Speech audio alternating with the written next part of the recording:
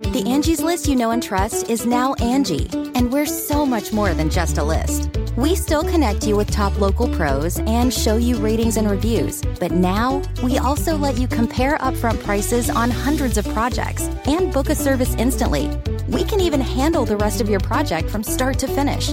So remember, Angie's List is now Angie, and we're here to get your job done right. Get started at Angie.com. That's ANGI, or download the app today.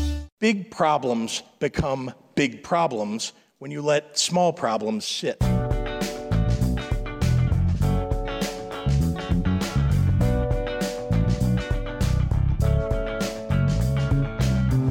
This Ben Jarofsky Show, Benny J bonus interview is brought to you in part by the International Association of Machinists and Aerospace Workers, Local 126 and District 8, the International Brotherhood of Electrical Workers, Local 9, the International Union of Operating Engineers, Local 150, and the Chicago Federation of Labor.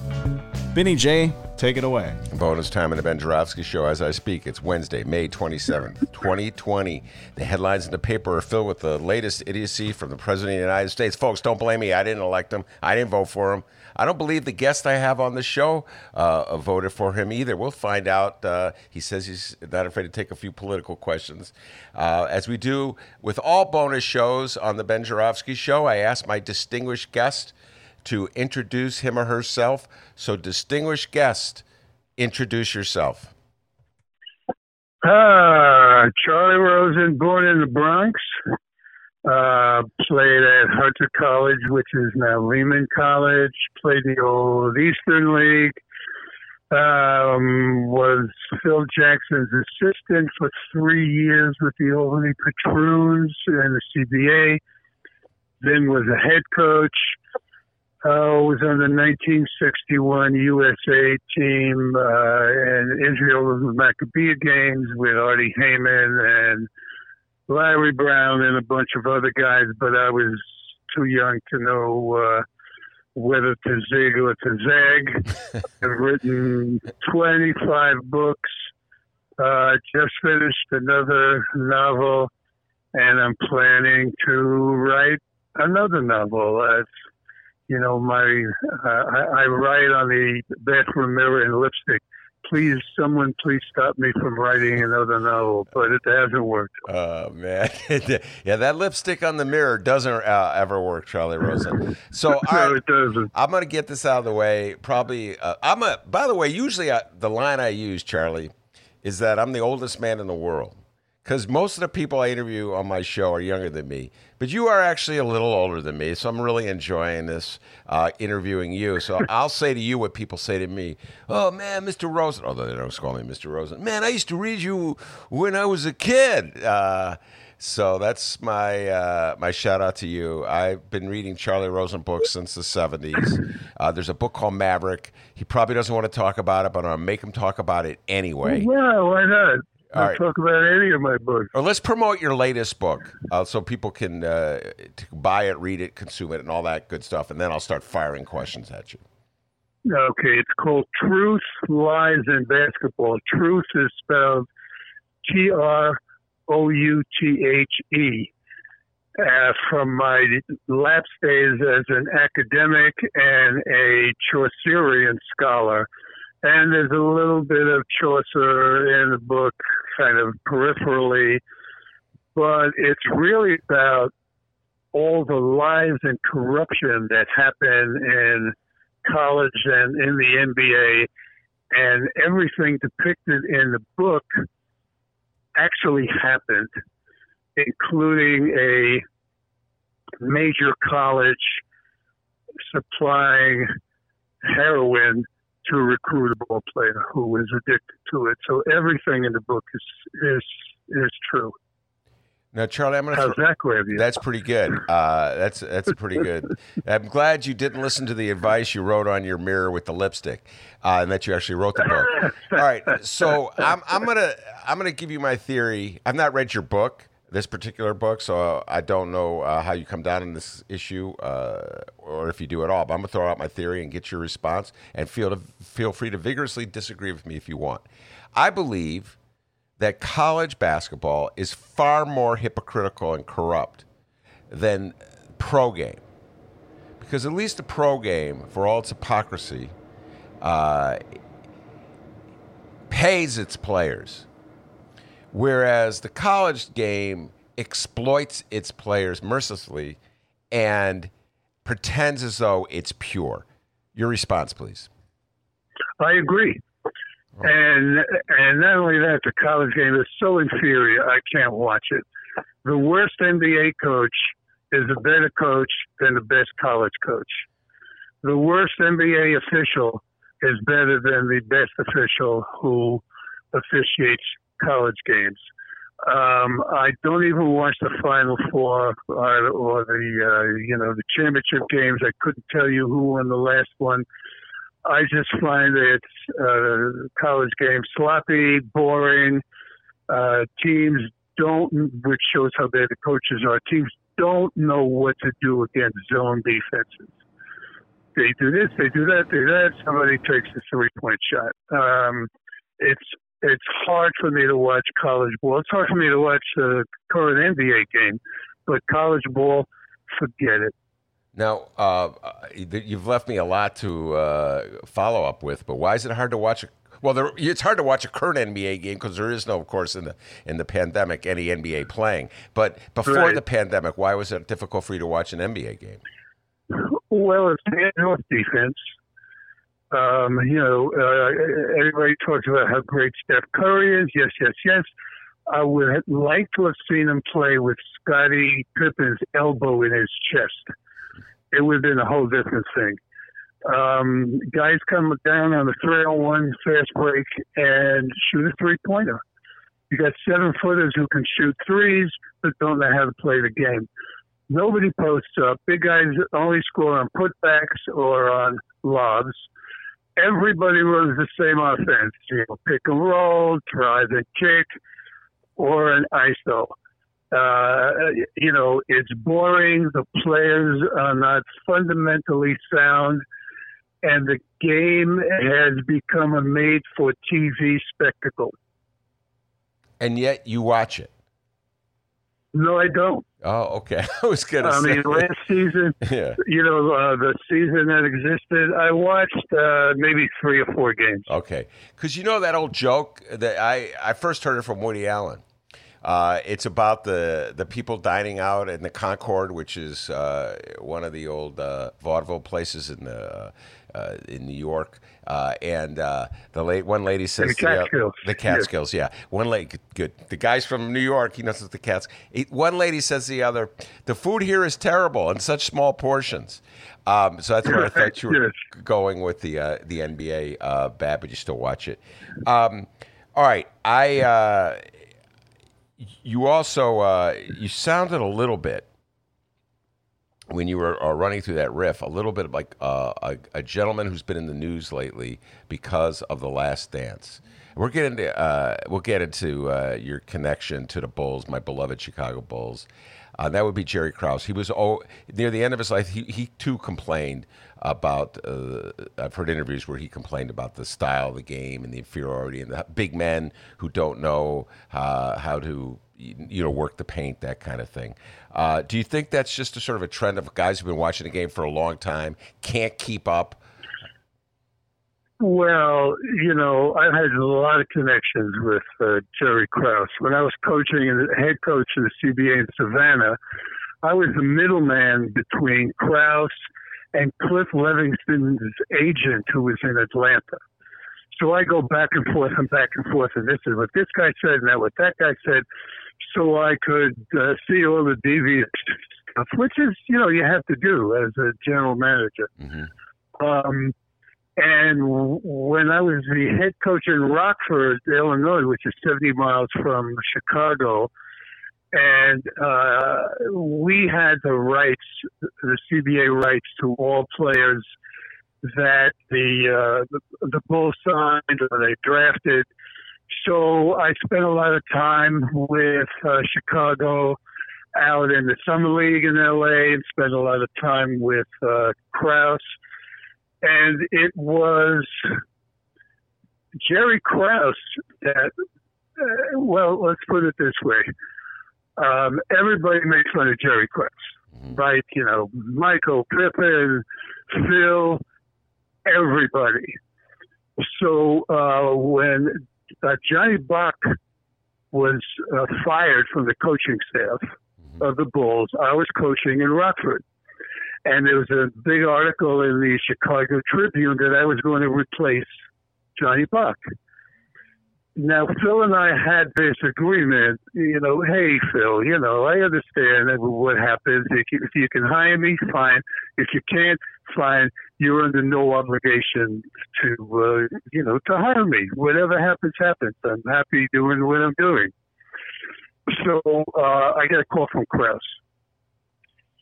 And he says, well, we can't hire you because we have to hire an ex-NBA player because that's the only type of assistant coach that the players respect.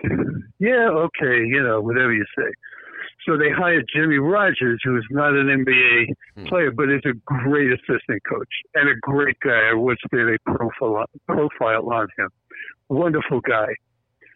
But I was pissed at Phil because he didn't have the balls to call me and tell me. He had this guy that was a laughing stock in certain circles call me and tell me some bullshit story. You know, and the story really was that Krause wanted all the assistant coaches and the scouts to be beholden to him and not anybody else. And I was also, you know, the ghost of Woodstock. That he didn't want me around. So I was so pissed off at Phil. We didn't speak to each other for like a year and a half. And we finally got together. We were both pallbearers at the funeral of Eddie Mast, who was Phil's teammate for 2 years with the Knicks, and for several years, the three of us were like the Three Musketeers. We do big man camps together. I used to travel around with Eddie playing in pickup games. And there's Eddie lying in the coffin, and we looked at each other and said, hey, you know, enough of this. And we've been, you know, close since then. But Krause, I mean, I remember one game. I was in Chicago. There was first playoff game against Miami. And Krause was high on, Brown. What was his first name? A guard. I can't think of his name. Okay. And Phil liked Kuro Paxson. I don't remember who was playing for them at the time. And Hardaway, went off, had a great game. The Bulls won. Randy Brown, yeah. Randy Brown. And Krause came over, Krause is always pushing for Randy Brown. The problem is Randy Brown had no idea what the triangle was. He just couldn't function in a triangle. He just tried to push the ball to the basket as far as he could go every time. It was just destroyed the whole offense. So Krause comes over to Phil and says, Hardaway destroyed Kerr or Paxson, whichever one was on the team. He destroyed him. And Phil says, well, there was not one play in the game where Kerr Paxson was guarding Hardaway. So that's kind of a measure of how Krause didn't really see a ball game. He was pretty good as far as evaluating talent, but I don't know how well he saw a ball game. And, the whole Oakley for Cartwright trade. Yeah. There's a story behind that, too, if you want to hear that. Absolutely. Go ahead. Okay. I was Phil's assistant in Albany, and we had dibs on all the Knicks players, who were cut or whatever. So Phil and I went down to Hofstra where the Knicks were training, and it was the first practice training camp. And Ewing was their first-round draft pick, so it was his first scrimmage. And Cartwright was the holdover center. And they scrimmaged and they played, and Cartwright beat the shit out of Ewing. Knocked him on his ass 10 times, 15 times. Mm-hmm. And you could see Ewing was like a little intimidating. And Cartwright was like, hey, kid, you're not taking my job so easily. You're not at Georgetown anymore. This is the NBA. This is what you're going to get. So we saw that, and it's like, whoa, Cartwright's got some kind of thing with Ewing that's going to hang over, and it was Phil who instigated that trade to get Cart, because the Bulls knew they had to get through New York and through Ewing to get into the finals. So that's why they got. That's how they got Cartwright. It was Phil's. Well, I give him credit for that. That was a pivotal decision. Now, by the Bulls and one more thing about Cartwright. You got to stop me. I go off on tangents.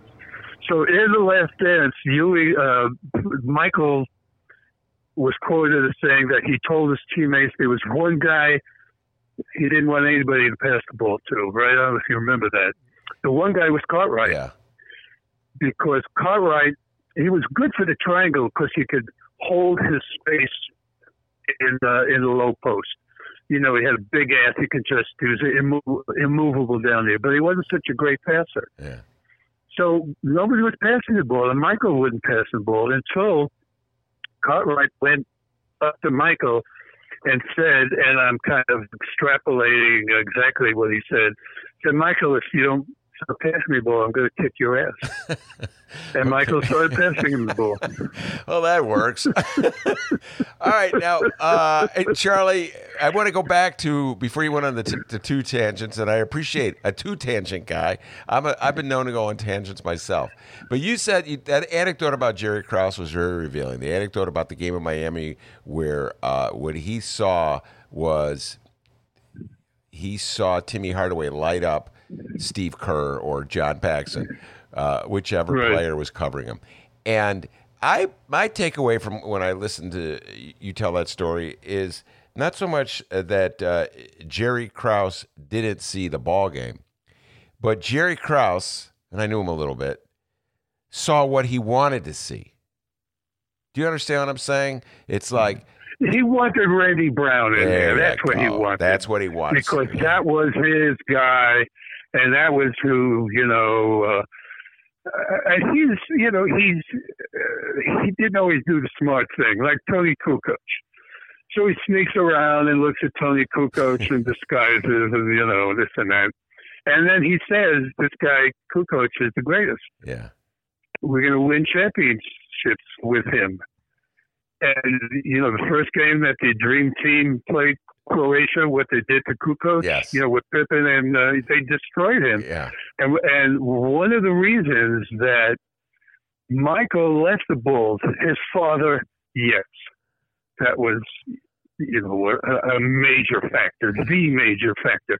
But it was also, okay, Krause, you're going to win a championship with Kukoc? Screw you. Go ahead. Yeah, that was part of it. That was part of it too, and it's really unfair. And I'm going to say this about Jerry Krause. Jerry Krause was his own worst enemy, and Jerry Krause. Yes, absolutely, I agree with that 1,000%. He said the dumbest things, the most inappropriate things. He had a chip on his shoulder. He was just a social misfit when it came to dealing with other human beings. That said, he had no people skills. No people skills, but nothing. That said, bar none, the best general manager in the history of Chicago sports, and I include all sports: baseball, basketball, hockey. People should stop thinking about Jerry Krause as the clumsy,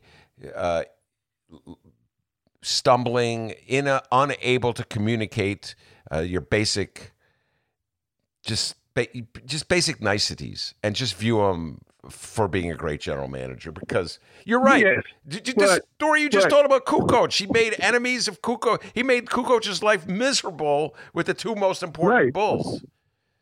Right. And, he takes credit for discovering Scottie Pippen, but it was one of the scouts. Billy Knight, could have been Billy Knight, one of the Bull Scouts, who discovered Pippen. And then Krause saw him and said, yeah, you're right. Let me say this and about he that. took credit. This is something that really we're on a tangent within a tangent. We got to get back to Maverick. I cannot forget to get back to Maverick.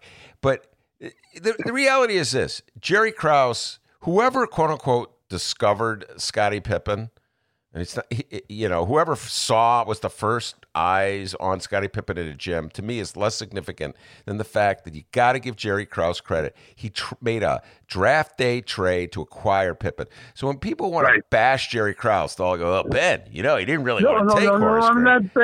I'm not bashing him. Yeah. But just to take credit for someone else is just, he didn't have to do that. Like you said, it's his own worst enemy.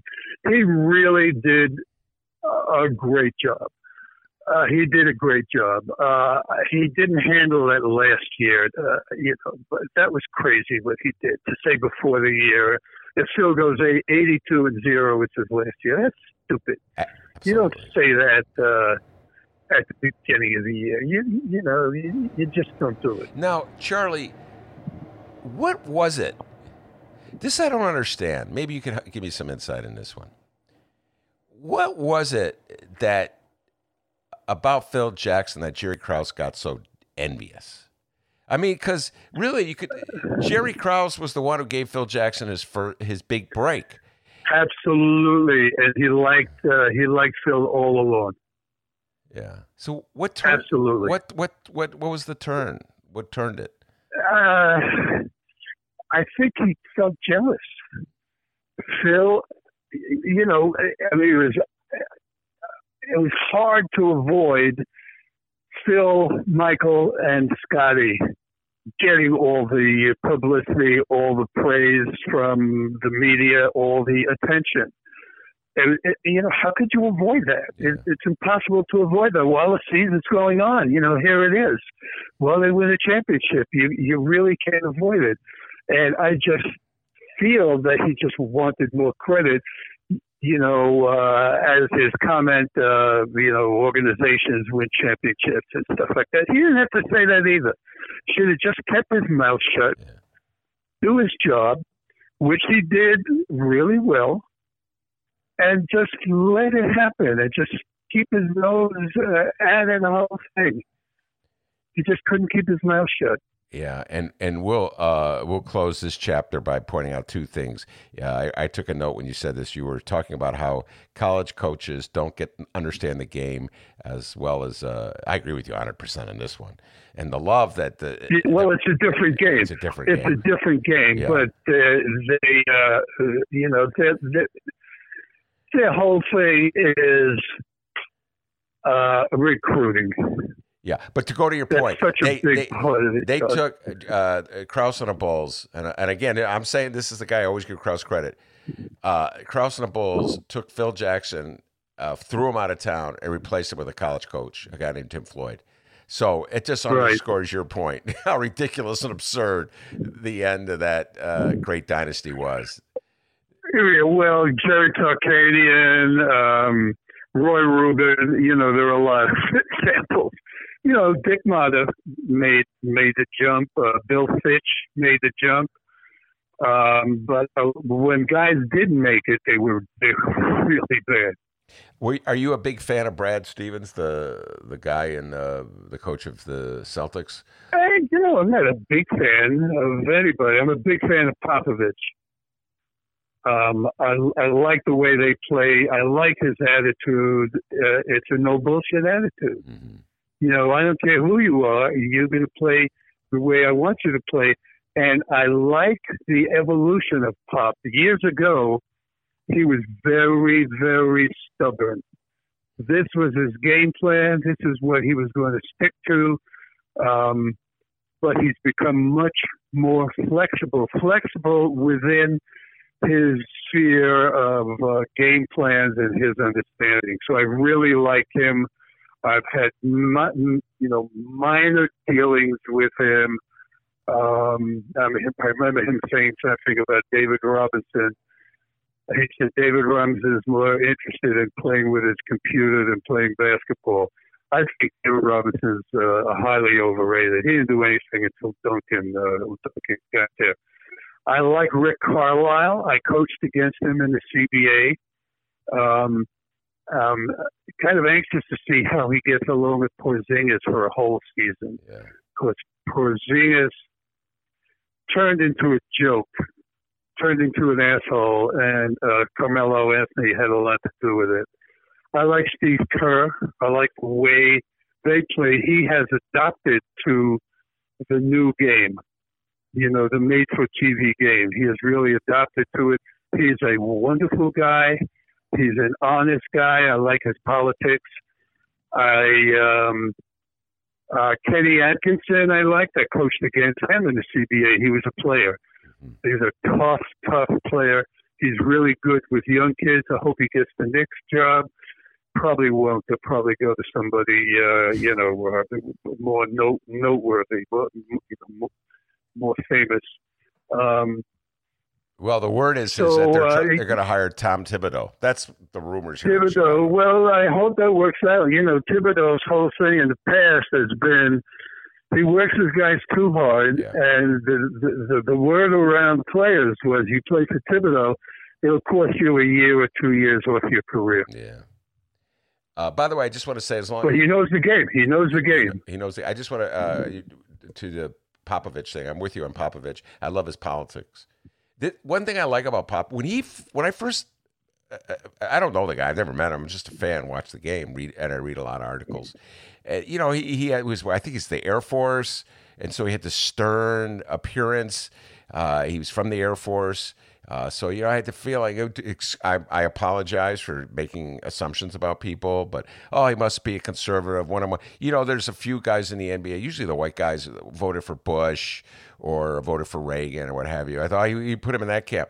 But I got to tell you, Charlie, he's been unafraid to speak out against Trump. Right. And he does it in a very forceful, just concise. Right. And so does Kerr. Yeah, Kerr too. And the Air Force Academy has always been notorious for political far-right conservatism. Yeah, going back to Curtis LeMay. So I give Popovich a lot of credit. All right, you mentioned that Jerry Krause perhaps was reluctant to hire you because he wanted to rid the Bulls of, this is your word, is a clever phrase, the ghost of Woodstock.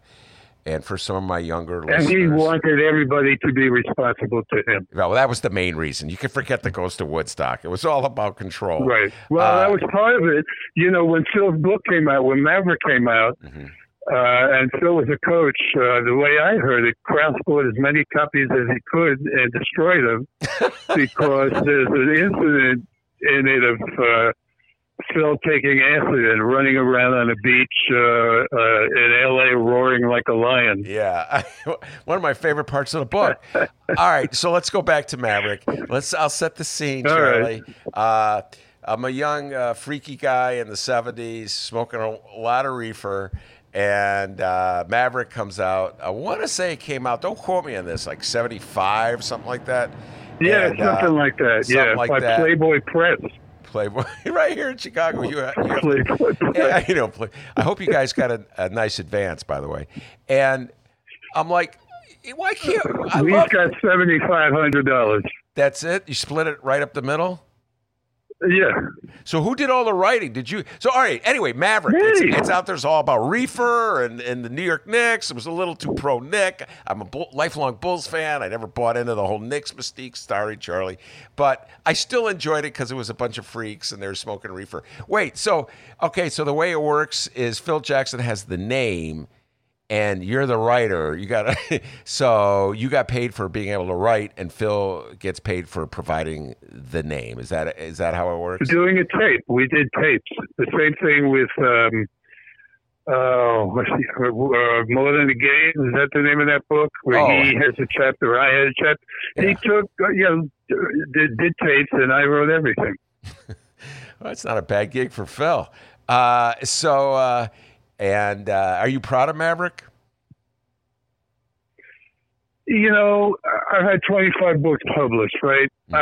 One of them I don't like, my second book, Mile Above the Rim. The rest of them I like, but they're like children. You know, you spend 9 months or so creating them, and then they go out into the world, and whatever happens, happens. So, yeah, I like all my books, except that one. What was the one that you don't like? Mile Above the Rim is the second book. It's a novel. It's about an NBA coach, about the NBA, something that I didn't know as much about as I think I know, as I think I knew. Mm-hmm. I just finished the novel.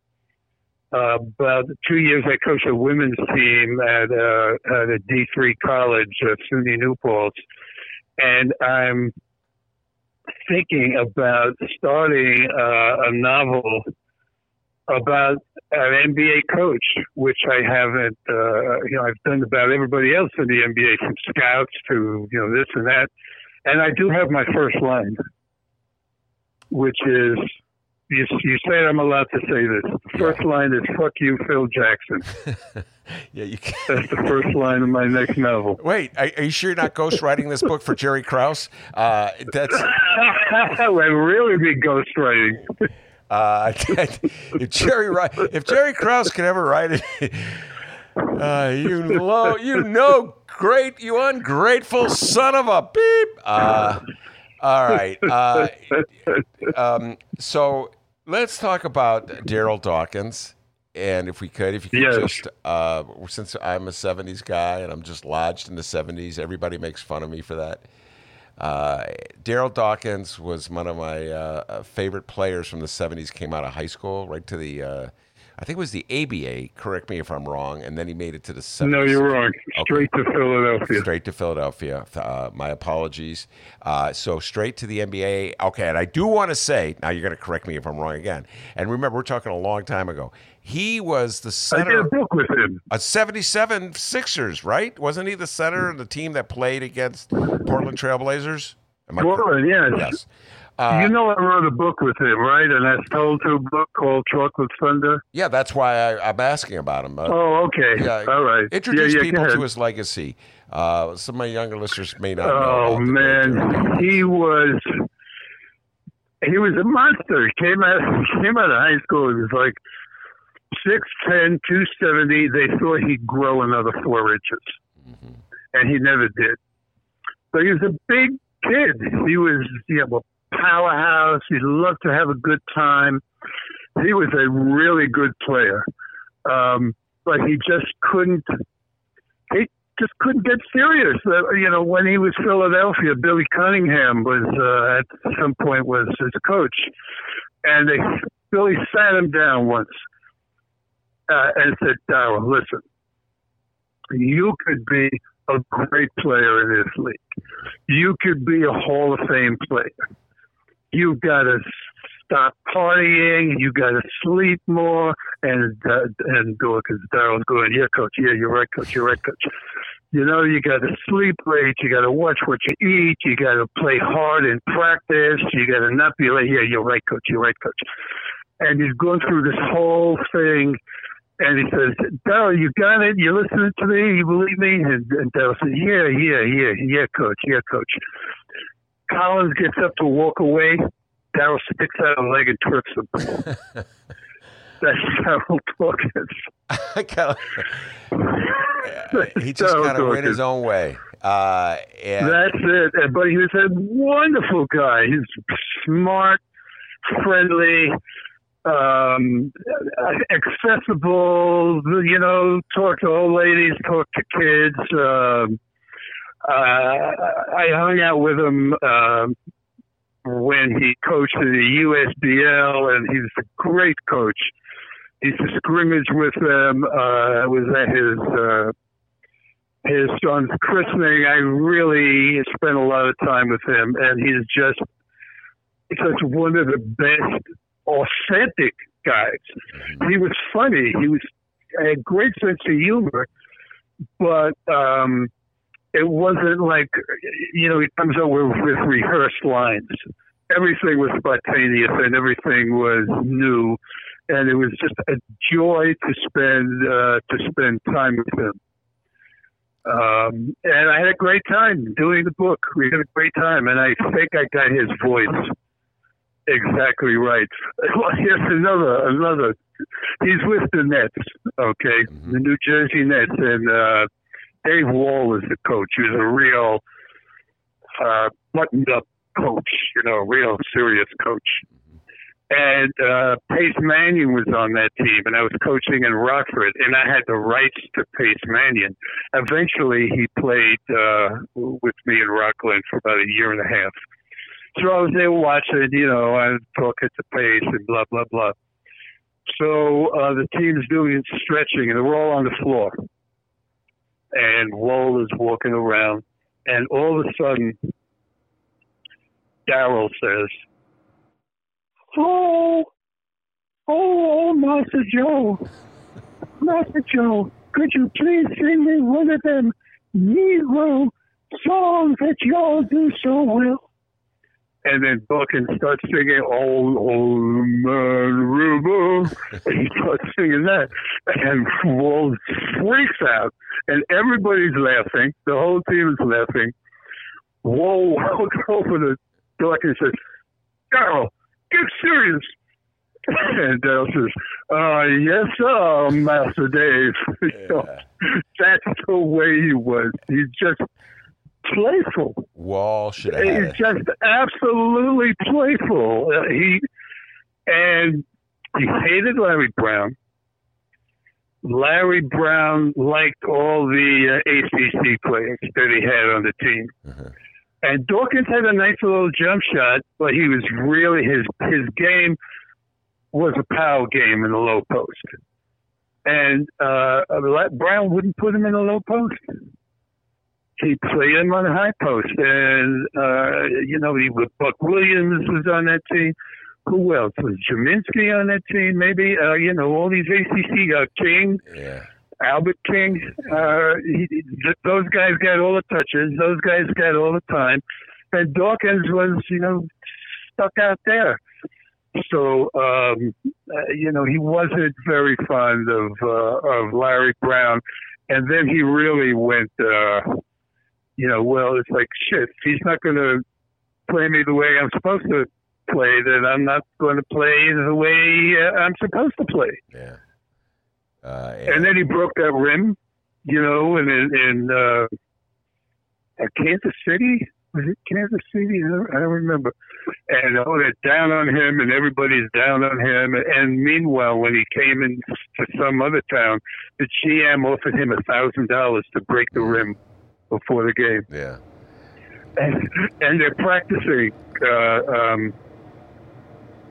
Cunningham has them practicing on New Year's Day. And all the guys are pissed off. And they're kind of running around, warming up, and they all start putting money on one of the benches.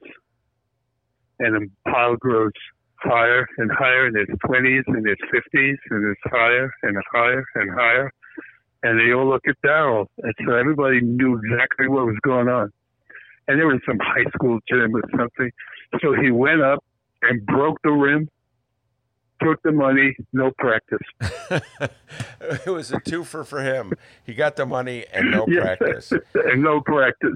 All right, Charlie, folks may remember your name if from The Last Dance. You were in the series several times. What was your overall assessment of The Last Dance as, first of all, entertainment, and second of all, a documentary? It was interesting. It was entertaining. Of course, there's a lot of things they left out. The most egregious thing they left out was the foul. That the Knicks, called Hugh Hollins. Yes. How could they not have that in there? That's crazy. That was like the whole thing. They could have gone to the finals. Easily with that foul. It's nuts. And I mean, I said that was the best job Phil ever did because he didn't have a go-to scorer. Scottie Pippen did a lot of things, but he was not a go-to scorer. Yeah. He was an okay shooter. He takes 3 or 4 bad shots a game.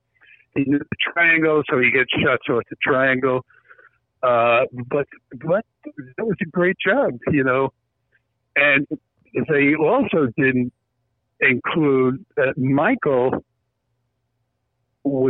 didn't buy into the triangle until the first game that they lost in the championship series against LA when they won their first championship. Yeah. And one of the reasons was because Johnny Bach would tell Michael, hey, forget the triangle, man. You got to score. That's the only way we're going to win. So he'd score 50 points, he'd score 60 points, and they wouldn't win. Until finally he got it. And then once he got it, everybody else got it. Well, certain guys never got it, but they didn't have that in there that he resisted. Mm-hmm. He resisted the triangle for all those years. Charley Rosen, thank you so much for taking the time and coming on the show. Truth, Lies, and Basketball is his latest books, 25 books. I urge everybody, when the library's open again, go check out Maverick. And also your books on, oh my goodness, the Lakers of 71, 72, and you even wrote one about the Warriors. I got a good team, the Lakers, and a bad team, the Sixers. So a lot of right, one of the best and the worst. One of the worst. And I'm so old. We'll end where we began. I'm so old I saw both of those teams play. Charley Rosen, stay safe and sound, and thanks so much for coming on the show. And thank you. That's great, Charley Rosen. I'm Ben Joravsky. Take care, everyone.